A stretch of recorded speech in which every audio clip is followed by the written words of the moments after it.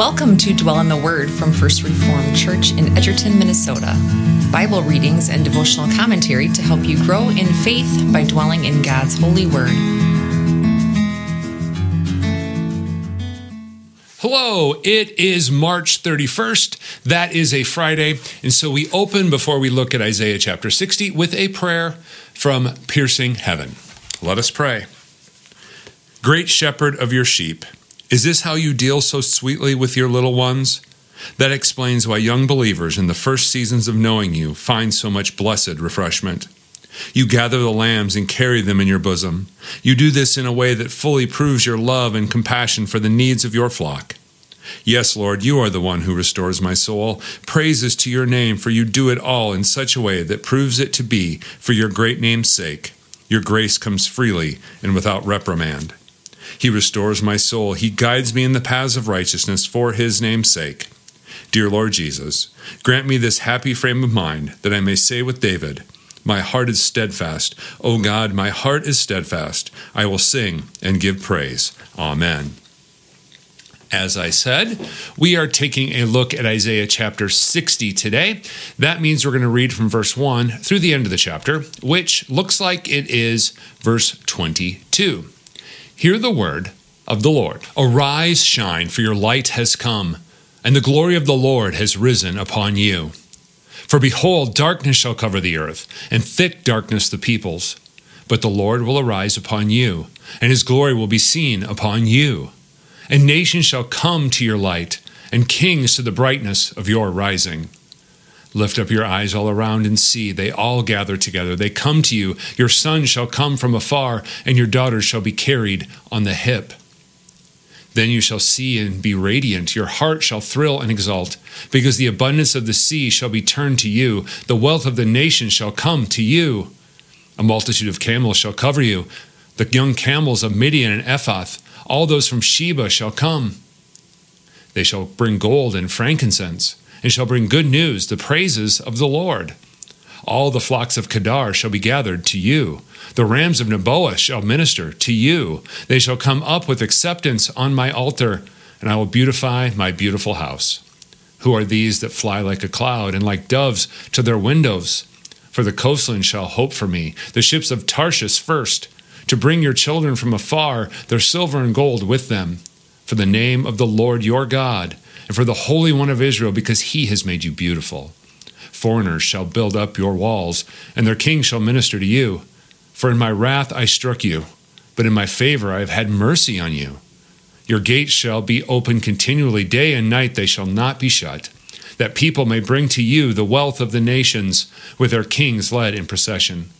For the nation and kingdom that will not serve you shall perish. Those nations shall be utterly laid waste.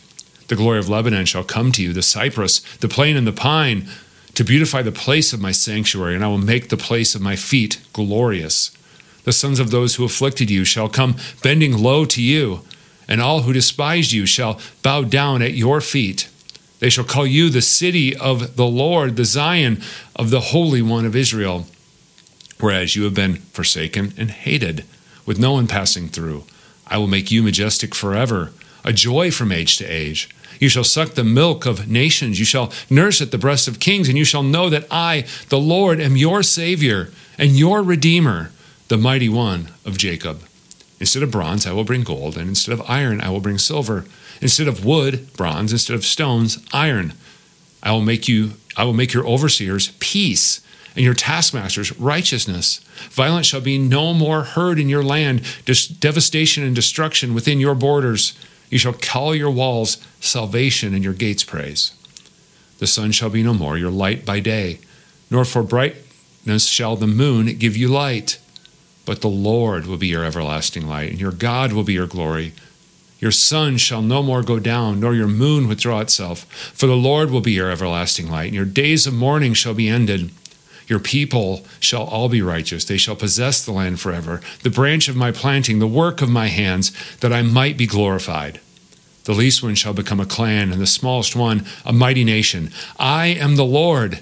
In its time I will hasten it. After so many words of tough judgment, here we have some amazing statements from the prophet of God speaking this blessing upon his people and their future glory. We see that in the heading here in the ESV, right? It says the future glory of Israel. Well, what is this going to look like? Well, there's imagery here that is really powerful and easy for us to understand, and it's really driven home repeatedly for us here in this opening. It's the idea of light, and it says, "Arise, shine, for your light has come." In other words, see, you are going to be able to witness to what has been done. You can see it because the light has been shed. It has been put out there, and now you can see this glory of the Lord. This is a light. You were in darkness, but now you can see. And we see darkness spoken of here in verse 2, right? "For behold, darkness shall cover the earth, and thick darkness the people." Well, these people can't see, but now they have light. And why is that? Because the Lord has arisen upon them, and his glory is seen by these people. The rest of the world is in darkness. They are in light. You can feel that contrast, and it's powerful imagery, right? No matter how little you have for reading comprehension, you can grab this one, right? Because we know what it's like to be in darkness, and we know what it's like to suddenly have light when you're stumbling around in the dark. And so what's going to happen from this? The peoples of the earth are going to be in darkness, and what will happen? Because there is this light from Israel, the nations shall come to your light, and kings to the brightness of your rising. People from all over are going to see this, and they're going to be drawn to this. This is the imagery that we have. And as we continue down through the passage, we see this continued blessing, this continued building up of the people of Israel, the people of God. We see in verse 17 that this imagery that they are going to be blessed beyond what other people are, right? Verse 17, instead of bronze, I'll bring gold. You have a valuable metal there in bronze, but God's going to give them gold. Instead of iron, something useful, he's going to give you a precious metal in silver. Instead of wood, you're going to have bronze. So there's continued idea of whatever it is that you think that maybe you should have, or whatever it is you have, God is going to give them something better. Instead of wood, bronze. Instead of stones, iron. And notice what this leads to. It says, I will make you your overseers peace and your taskmasters righteousness. Good things are going to come to you. You are going to be blessed beyond measure. And in verse 18, we see that there isn't going to be violence anymore. There's going to be this everlasting peace. And for a people who has been banished away, who's been taken out of the land, this idea of being brought away from violence to have no more destruction and devastation within their borders is amazing for them. They're not only being brought back, they're going to have peace. They don't have to live in fear as they are brought back. And notice what it says that they'll call their walls: salvation, and your gates, praise. These are things of God. These are things that they are praising God for. These are the things that only God can give them, and they're their protection. This is where they find their peace, not in themselves, not in their military strength, but in what God has given them. He's given them salvation, and so they praise him. This is who they are as the people of God. And then we see some imagery that I will say we're all probably pretty familiar with, because my mind, and I'm sure yours as well, is drawn to what is said in the book of Revelation. Remember, there are more allusions to the Old Testament in the book of Revelation than there are verses. I haven't done the counting. I've heard that from others. You can check me on that. If you want to go and try and count them, you can. But that's a lot of allusions to the Old Testament. And we see this, and this is a well-known phrase, this idea, not a direct quotation, but a well-known idea from the end of the book of Revelation, the idea that God is the light of the people in the new heavens and the new earth. Notice this, verse 19, the sun shall be no more, your light by day, nor for brightness shall the moon give you light, but the Lord will be your everlasting light, and your God will be your glory. The idea that God is their light. He is the one that causes them to see. This is an everlasting thing. At the beginning of the chapter, we saw that they would have light, that they were to arise for their light has come, and there would be darkness. But if God is the light, that can't be taken away from them, right? This is a eternal state of affairs. And notice verse 20, your sun shall no more go down, nor your moon withdraw itself, for the Lord will be your everlasting light, and your days of mourning shall be ended. Now we need to remember, what is the imagery that is given for Israel in the Old Testament? Think back to the story of Joseph. The sun, the moon, and the stars bow down to him. These are, the sun and the moon are Jacob and his mother, and the stars are his brothers.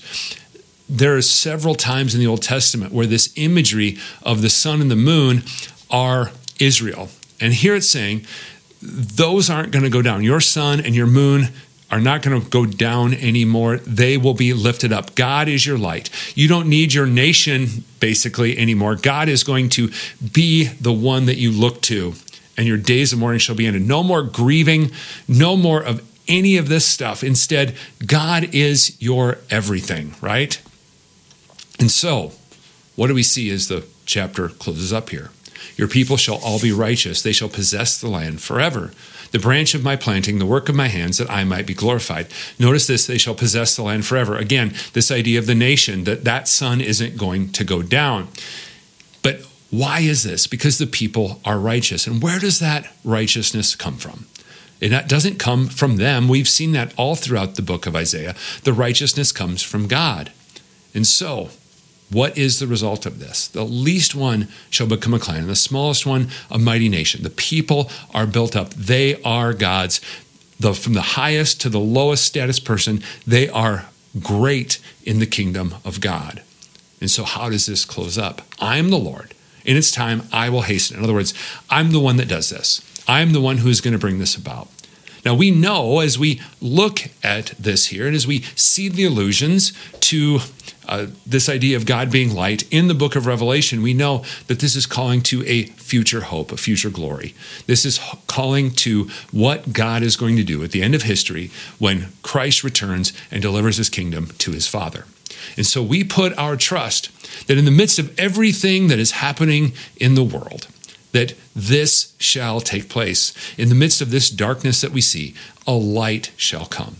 So may we pray that God would hasten that day, that he would bring this about, that we might see his light forever. Because we know that light in Christ. We know that he has come. We know that we have that hope. And we look forward to that day when we see it and we experience it for eternity. Let's finish up today with a word of prayer. Merciful God, we praise you, for in Christ our light has come and the glory of the Lord has risen upon us. As we dwell in a world filled with so much darkness, we pray that we would proclaim your truth, that your light might spread and your salvation might come to those who hear the good news of Jesus, the light of the world. As we approach this Friday and the coming weekend, we pray that we would be reminded of Christ's great work and that your Spirit would be at work in us and give us a desire to pursue holiness.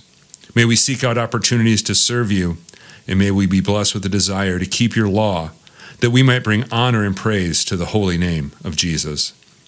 And as we serve you today, we pray that you would bless us with this peace that passes understanding. Embolden us to trust in you alone and to rest in your mercy and grace in all that we do. We pray this in the strong name of our Lord Jesus Christ. Amen. Okay, that's Isaiah 60. We'll move on next week to Isaiah 61. We will see you then.